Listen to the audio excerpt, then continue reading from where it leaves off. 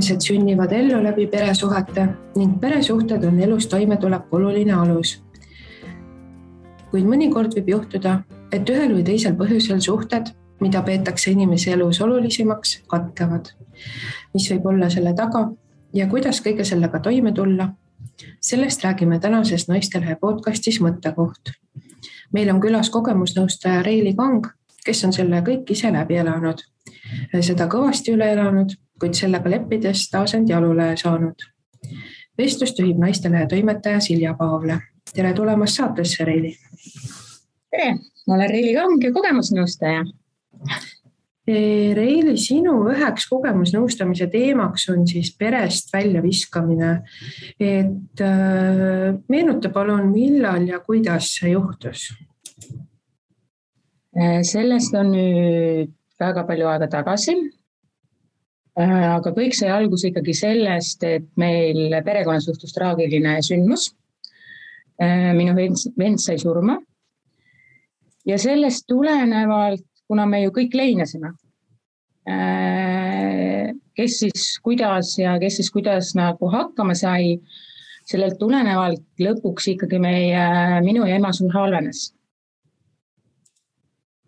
Et kuna mina ikkagi üritasin väljastpoolt ka abi saada ja sain õppisin sellega elama. Ega see lein ju kuskil ei kao, aga ma õppisin sellega elama. Aga kahjuks minu ema ei suutnud sellega leppida ja mulle tundub, et sellest tulenevalt siis läksid ka meie suhted halvemaks ja katkesid täielikult. Et me ei ole nüüd siin peaaegu 3 aastat suhelnud. Kuidas see sulle mõjus, kui sa mõistsid, et ema sinuga enam suhelda ei soovi? See, et emaga minuga suhelda ei soovi, tundus ikkagi algul täiesti uskumatu. Et mina, et mul on alati olnud perekond ülioluline. Ja siis, et nüüd on mind nagu perekonnast välja visatud. Et see tundus täiesti kosmaar. Et nagu mind poleks nagu olemaski, et ma olen nagu prügi, keda saab lihtsalt välja visata. See oli ikkagi väga kohutav. Mida sa tundsid? Ma tundsin, et ma pole piisav. Ükskõik kui palju ma ka ei pingutaks. Ma ei ole vajalik, mind ei taheta, ma ei ole mitte keegi, täiesti nähtamatu. See oli kohutav tunne. Sest kui sa oma ema ei soovi sinuga suhelda, siis ju tekib tunne, et aga miks siis peaks teised tahtma minuga suhelda. Et see pani päris suure hoobi mu enesehinnangule. Et ma tundsingi ennast täieliku põrandalapina või matina, et kelle peal lihtsalt pühid jalad puhtaks ja lähed edasi. Et see oli ikka paras põnts, sest seda enam, et kui sa oled nagu leina läbi teinud, siis see oleks nagu ka lein, kui inimene ju elab edasi. Aga sina ju suhelda ei saa, et see on nagu, jah. Et sul siis nagu järgnes 2 leina üksteisele? Jah, sest kui ma olin ühest ilusti välja tulnud ja olin leppinud sellega ja õppinud elama, siis jah, tegelikkuses küll. Kas sa tegid ise katseid neid suhteid ka taastada? Ikka. Sest ega esimesel korral, kui meil asi nagu läks käest ära, siis ma pool aastat umbes ei suhelnud. Aga siis ma ikkagi otsustasin, et see ei ole õige, et ma ikkagi lähen ise ja proovin uuesti. Aga väga ruttu ikkagi lõppes uuesti see suhtlemine ära, et absoluutselt ei olnud võimalik edasi suhelda. Siis, kui ma õppisin kogemusnõustajaks, siis ma proovisin uuesti. Et järjekindlal. Et siis ma sain sealt nagu 11 nõuen, et ma käisin pereterapeudi juures, sain mõned soovitused ja helistasin uuesti talle. Küsisin, kas ta tuleks mu äkki pereteraapiasse, et äkki selleks oleks abi või, aga ta keeldus kategooriliselt ja kui ma pakkusin ka, et võiks niisama edasi suhelda, siis ta ka keeldus, et ta küll tundis mu vastu huvi, kuidas mul läheb ja nõnda edasi, aga ta ütles, et ta ei soovi suhelda. Kui me seda saadet ette valmistasime, siis me natukene rääkisime ka sinu loost ja kas ma sain õigesti aru, et tegelikult selline 2 pereliikme omavahelise suhtlemise lõpetamine ei mõjuta mitte vaid neid 2, vaid kõiki pereliikmeid, et kas see on nii? Ja ikka, see mõjutab päris tugevasti. Et mul on ju ka lapsed ja üks laps on küll oluliselt vanem, teine oli selle ajal veel kõvasti noorem ja temal oli ka selles mõttes keeruline, sest see oli ka tema lemmikvana, kes oli talle ju ülioluline. Ja nüüd siis järsku enam ei saa vanemaga suhelda. Et ma tegin päris palju selgitustööd, et miks see nii on, et ta saaks aru ja et tal ei jääks siis seda väga suurt traumat siis ütleme sellest, et kuidagigi leevendada seda olukorda, mis meil peres oli tekkinud. Et jah. Kas lapsed on või siis nagu lapselapsed on nüüd leppinud, et nad ei saa vanemaga suhelda? Jaa, on leppinud. Aga lisaks kõigele katkesid või halvenesid sul suhted ka nooremaega? Jaa. Et tegelikult tookord, kui mul esimesel korral, ma tegelikult tundsin juba ette, et meil emaga need suhted ei ole üldse head ja hakkab käest ära minema, siis tookord ma ju palusin tegelikult oma nooremalt õelt abi. Aga see tegi tegelikult selle asja selles mõttes hullemaks, et meil läksid ka omavahelised suhted käest ära, sest siis ma sain teada, et mu noorem õde tegelikult ei teadnud, mis emaga toimub, et ta on nagu selles mõttes, ma nägin siis nagu rohkem, kuna ma käisin seal ka rohkem tal külas, ma nägin rohkem kui tema. Ja kui tema emaga rääkis, siis ema ei öelnud, mis seisus tegelikult olukord on. Ja siis ta arvas, et ma valetan ja meie suhted katkesid siis sel hetkel täielikult. Kuidas sul õnnestus oma nooremaega taas suhtlema hakata? Ta võttis ise mu ühendust üllataval kombel. Et see oli nagu väga meeldiv ja kuna ma olen alati selle seisukohal olnud, et ükskõik, mis ei ole ka vahepeal juht, isegi kui me ei ole omavahel suhelnud, siis ma olen alati avatud sellele, et me taas suhtlema. Ja kui ta muga ühendust võttis, loomulikult eks ta natukene teeb ikkagi ettevaatlikkust, sest ega see ei ole üldiselt meil esimene kord, on enne ka juhtunud nii. Aga ikkagi vaatame sellele, ma olen valmis suhtlema ja see oli väga meeldiv. Me tegime videokõne ja see oli väga meeldiv suhtlus. Tõsiselt. Et jah, minu lapsed olid küll imestunud. Tema jälle sa suhtled, aga mis siis saab, kui ta jälle suga ei suhtle? Aga ma ütlesin, et pereliikmed on pereliikmed ja me ikkagi peame võimaluse andma. Seda enam, et ma ju ise soovin seda ju ka. Et segadust on ikka omajagu. Jah. Seda saadet ette valmistades ütlesid sa ka, et sa mõistad oma ema. Kuidas sa selle mõistmiseni jõudsid? Jah, sest ma olen ju enne ka ise mustas augus olnud ja ma tean, mis tunne see on.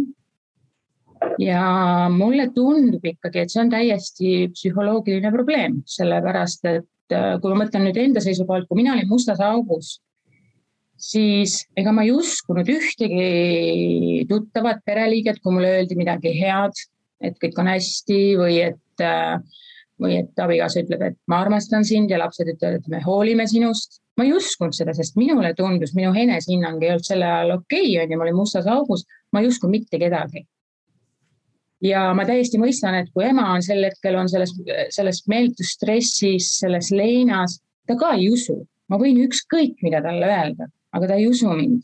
Ja selle tulenevalt, siis ei olegi võimalik nagu omavahel neid suhteid normaalseks saada. Kas ja kuidas üldse sellises olukorras on võimalik suhteid parandada? No üritama peab. Võiks, sellepärast, et võiks mõelda kas või siis iseenda peale, sest kui mina ei oleks andnud endast kõik, ei oleks korduvalt proovinud, siis ma ju, ega ma alguses süüdistasin ju ka ikkagi ennast ju. Et siis jääb see süütunne sind rõhuma. Aga kui sa oled nagu ikkagi üritanud, andnud ennast proovinud, siis sul on endal lihtsam lõpuks edasi minna, et sa oled ju endast kõik andnud. Olenemata siis, kuidas see nüüd lõppes. Ja kas ma teen nagu õige sellise järelduse, kui ma ütlen, et tegelikult kui on nagu elus rasked perioodid, lein on ju kahtlemata üks selline, et siis tuleb sellega ikkagi nagu tegeleda, et kui ei tegele, et siis võibki pärast hiljem olla tulemus täiesti ettearvamatu, et kas katkevad suhted, ütleb tervis üles või nii edasi või nii edasi. Ja sellega tuleb kindlasti tegeleda. Ja mis mina sellest õppisin, oli see, et me tegelikult ju loodame väga oma pereliikmete peale, mis on ju kainesest mõistetav, aga pereliikmed üldjuhul ei pruugi osata aidata, kuigi nad tahavad ju seda teha. Et tegelikult ikkagi tuleks pöörduda kas terapeudi poole, mõne kogemusnõustaja poole või psühholoogi poole, et mina käisin tookord ka teraapias. Et see aitas mul oluliselt lihtsamalt asju teistmoodi näha ja nagu edasi minna. Et väga keeruline on ikkagi ainult võib-olla oma sõprade ja pere toel üle saada sellest, sest ega nad võivad sind tahta aidata, aga nad ju ei oska ka ju. Et see on ikka ülioluline. Ja üldse tegeleda. Kui sageli sellised olukorrad üldse sinu hinnangul ette tuleb, et üks pereliige otsustab teisega mitte suhelda või et keegi visatakse perest nii-öelda välja? No neid tuleb ikkagi väga tihti ette. Et mulle tundub, et rohkem kui me võib-olla arvaks ja tahaks. Et sest inimestel on ju erinevad arusaamad, seda enam, et me oleme ju erinevatest põlvkondadest, mis mulle tundub, mis võib teinekord ka saada võib-olla takistuseks. Ja kuna see meil maailm muutub niivõrd kiiresti, siis me läks nagu kiirrongi peale, siis veel see veel võib ju omakorda jälle tekitada. Ei mõistagi üksteist ja ei saa üksteist aru ja seda on liigi tihti. Aga mis selliseid olukordi, mis omakorda siis viivad peresuhete katkemiseni, et mis seal taga üldse võib olla, et mis võib seda tekitada? Mulle endale ikkagi tundub, et me ei kuula üksteist ja me ka ei mõista üksteist või ei soovigi mõista, et samas ei suudeta ka oma tunnetest rääkida või ei julgeta. Siis ju ei saa ka teine pool võib-olla ka mõista nii hästi. Või ei taheta. Et kõik see ju lõpuks võibki viia selleni. Et näiteks niisugune võib-olla lihtsam näide,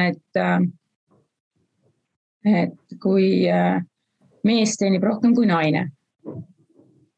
Aga naine samal ajal käib ju ka palgatööl ja panustab kodus väga palju. Tegeleb kodutöödega, tegeleb lastega, kõige muu sellega. Ja kui nad siis omavahel räägivad, naine võib-olla soovib abi, siis mees ütleb, et ma käin tööl, ma olen väsinud, ma ei jaksa. Aga samamoodi ju naine käib ju tööl. Mis sest, et ja võib-olla mehe argument siis on, et aga ma ju enamus raha toon ju mina sisse. Sinu oma on ju niisugune väike kommiraha. Et see ongi nagu normaalne. Ja kui seal tasandil näiteks ei saa ikkagi omavahel kuidagi kompromissile, siis see hakkabki ju veerema nagu lumepall, sealt hakkavad ju tekkima igasugused tülid, on ju. Ja siis ongi paras segapulber, kes jääb kokku, elavad ja tülitsevad kogu aeg ja kes lähevad lahku. Väike asi tundub algul, aga võib väga suureks minna. Kuidas kõike seda ennetada annaks? Ongi siis nagu kuulamine ja suhtlemine, kas midagi veel? Ma arvan, et ikka annab ennetada. Et kui näiteks isegi, kui sa juba näed, et ei saa hakkama, siis võib-olla tuleks juba siis pöörduda kas kogemusnõustaja poole, psühholoogi või kelle iganes poole, et saada mingil määral abi ja et mis siis edasi teha. Ja siis võib-olla, kui sa ka kellelegi teisele sellest räägid, siis on lihtsam ka aru saada sellest olukorrast ka enda jaoks. Sest üldjuhul ei ole ju hea, et lahendust, mis sobib ju kõigile, et meil on ikkagi väiksed nüansid ja natukene erinevus, kuidas seda nagu oleks kõige parem sulle endale teha ja kuidas seda olukorda muuta. Ja ikkagi ülioluline on ikkagi üksteise kuulamine, vestlemine, leida aega oma lähedaste jaoks ja väga palju võib-olla ka kompromisse. Või üritada vähemalt mõista seda teist inimest, et see suhtlemine on ikka ülioluline. Suhete katkemine nii olulises üksuses, nagu seda on pere, et see võib viia ka sügavasse musta auku, nagu juhtus sinuga. Et kuidas sellest välja ronimine oli? Mis olid need sammud, mis sa tegid, kaua sul see aega võttis?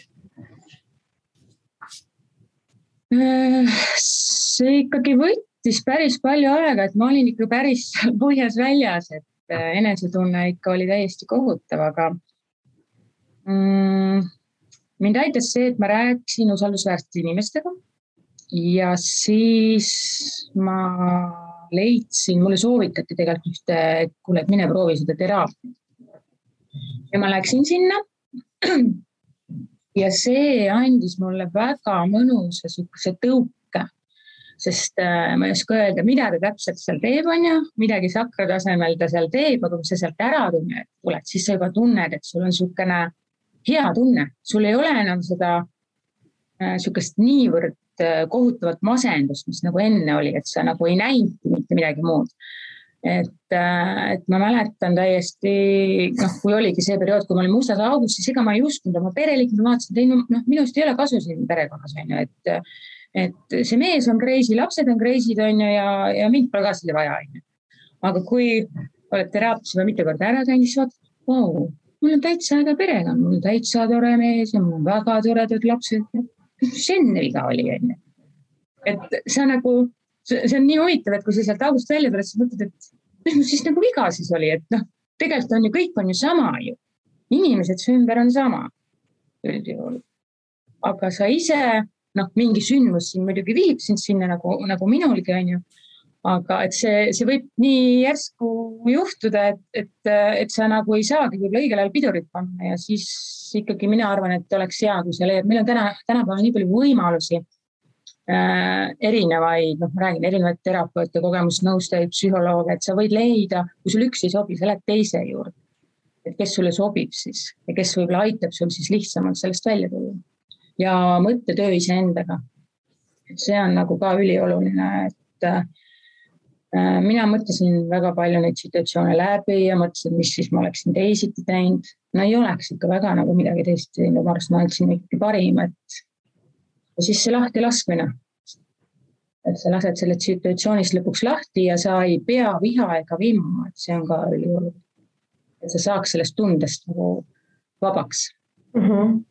Et põhimõtteliselt ikkagi, kui see musta auku sattumine, see oli üks osa nagu sellest leinaprotsessist, et klassikalised leinaprotsessi etapid on ju, et lõpuks tuleb leppimine ja saadki rahulikult edasi minna. Just. Aga et kuidas sinna leppimiseni jõuda, see on nagu see küsimus.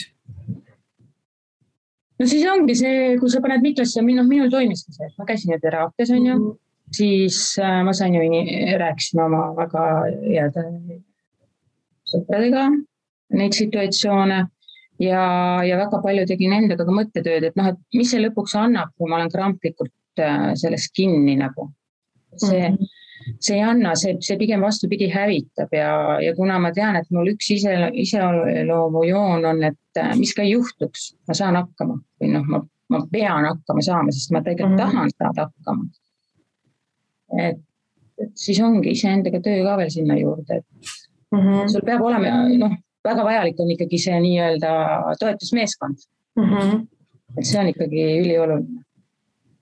Miks otsustasid oma kogemusele toetudes siis asuda veel kogemusnõustajana tegutsema? Mulle tundus, et aeg on küps, sest see psühholoogia tegelikult on mind juba varasest noorusest väga huvitanud ja üldse inimsuhted ja mulle väga meeldib ka oma tuttavaid ja sõpru vaadata, kuidas neil suhted on aastate jooksul, kuhu poole arenenud ja siis seesama terapeut, kelle juures ma ju mingi aeg käisin, tema ütles, et kuule, et aga miks sa sellisele koolitusele lähe, kogemusnõustaja koolitusele, et sul on ju siukene pagas taga juba, et see oleks ju ideaalne. Ja ma kohe ikkagi läinud, aga ma hakkasin selle kohta uurima ja see tundus täiesti see, et mis võiks olla minu jaoks ja kus ma saaksin olla kasulik ka teistele inimestele. Ja siis ma paari aasta pärast ma läksin sinna koolitusele ja see oli super koolitus. Et ma leian, et see on nagu, selles mõttes on natuke nagu väike eelis psühholoogi ees, et vaata, no mina ju nõustan selle pealt, mis on mul enda kogemus. Kui tuleb mingi sarnane kogemusega inimene, siis mul on ju lihtsam, me mõistame tegelikult juba üksteist palju paremini, sest me oleme nagu läbinud ühe kogemuse. On väga, väga huvitav. Aga kas see sinu jaoks raske ei ole oma kõiki neid raskeid hetki uuesti läbi elada, nagu see on siis, kui sa kohtud sarnase kogemusega inimesega? Ja see ei ole. Ma ka algul mõtlesin, et äkki on, et ega me seal ju koolituselegi ju me tegime hästi palju seda läbi ja ma mõtlesin, et huvitav, et kui nüüd keegi hakkab sarnast rääkima, et kas ma siis need emotsioonid tulevad jälle pinnale, on ju. Aga tundub, et ma olen nagu enda jaoks selle asja niivõrd selgeks teinud ja sellega leppinud ja kus juures on täiesti okei teist kuulata, et ma saan aru, mis ta tunneb, aga see ei tekita minus nagu halba tunnet. Vastupidi, et see tekitab, et tal on ka selline kogemus, aga äkki ma saan siis teda suunavate küsimustega peegelduse kaudu teda kuidagi suunata, et tal oleks lihtsam sellega hakkama saada. Et ei, see ei tekita absoluutselt sellist. Vähemalt siiamaani pole tekitanud. Ma saan aru, et sina pakud nõustamist ka telefoni teel. Et millised on sellise nõustamisviisi plussid ja miinused? Jah, ma pakun tasulist nõustamist. Ja plussid on see, et tegelikult kui sa ju helistad, siis sa oled ju täiesti anonüümne. Sa võid ju mis iganes mulle öelda, sa ei pea isegi nime ütlema. Ja mis on teine ja siis sa saad, kui sa saad inimesega päriselt kokku aine, ega sa siis poole seanssi pealt saad ju minema ei lähe, sa oled ju lõpuni. Aga kui sul mingil põhjusel ikkagi absoluutselt miski ei meeldi, sul on ju võimalus tegelikult see kõne ära lõpetada ja mitte siis rohkem selle inimesega rääkida. See on nagu üks plussidest, ma mõtlen just sellele inimesele, kes helistab. Et miinus muidugi on jälle see, et sa ei näe teist inimest. Minul kui kogemusnõustajal on tegelikult oluliselt ju lihtsam inimesega suhelda siis, kui ma teda näen. Sest kehakeel ja kõik muu räägib. Just. Aga et telefoni teel tegelikult ju on jälle see hea, et sa saad ju igal ajal helistada. Sa ei pea ju väga nagu niimoodi planeerima ette, et võt, nüüd ma lähen ja et kui sul on tulnud see hetk, sul on võib-olla vaja just seda mingit väikest tõuget või läbi mõelda nagu valjutama mõtted, et see, mida sa nüüd järgmisena edasi hakkad tegema, et sa saad ise ka aru, et see on tegelikult täitsa okei, aga sul oleks vaja nagu see valjult välja öelda, et selles mõttes on jälle hea. Et ega minu juurde saab ka tulla lihtsalt nõustamisele ka ikkagi neid ka teen, aga jah, esialgu ikkagi on see telefoni teel. Ja sinu kontaktid leiab Facebookist? Ja, et leiabki kogemusnõustaja Reili Kang. Väga tore. Aga kui niiviisi kokkuvõtvalt öelda või mõelda, millised on sinu soovitused peresuhete hoidmiseks? Ikka endiselt, nagu ma ütlesin, et omavahel tuleb palju rääkida ja ka kuulata. Ja peab nagu julgema välja öelda. Ka näiteks seda, et oletame, et ongi, tahad inimesega rääkida, ta tuleb sul koju, aga ta on nii väsinud, ta ei jaksa. Siis peab julgema ka öelda, et ma täna tõesti ei jaksa sellest rääkida, aga räägime sellest homme. Et see on ka nagu ülioluline, et muidu võivad ju jälle tulid tekkida. Et ikka väga, tuleb ikka ausalt öelda seda, mida sa sel hetkel mõtled või arvad. Või tunned. Ja tunned, jah, just. Ja üliolu on ikkagi öelda ja üksteisele ka midagi ilusat ja leida üksteise jaoks aega. Kas sa tahaksid midagi veel lõpetuseks lisada? Hoidke üksteist, suhelge üksteist, nautige üksteisega koos olemist, sest ei tea kunagi, millal võib see kahjuks lõppeda. Et see on ikkagi see suhtlemine ülioluline. Aitäh, Reili! Aitäh! Ja tänan ka kõiki kuulajaid. Hoidke üksteist, suhelge omavahel ja omalt poolt tahan panna veel ka südamele, et ükskõik millise suhte lappimiseks pole kunagi hilja ning sellest saab sündida ainult head. Kuulmiseni järgmisel teisipäeval.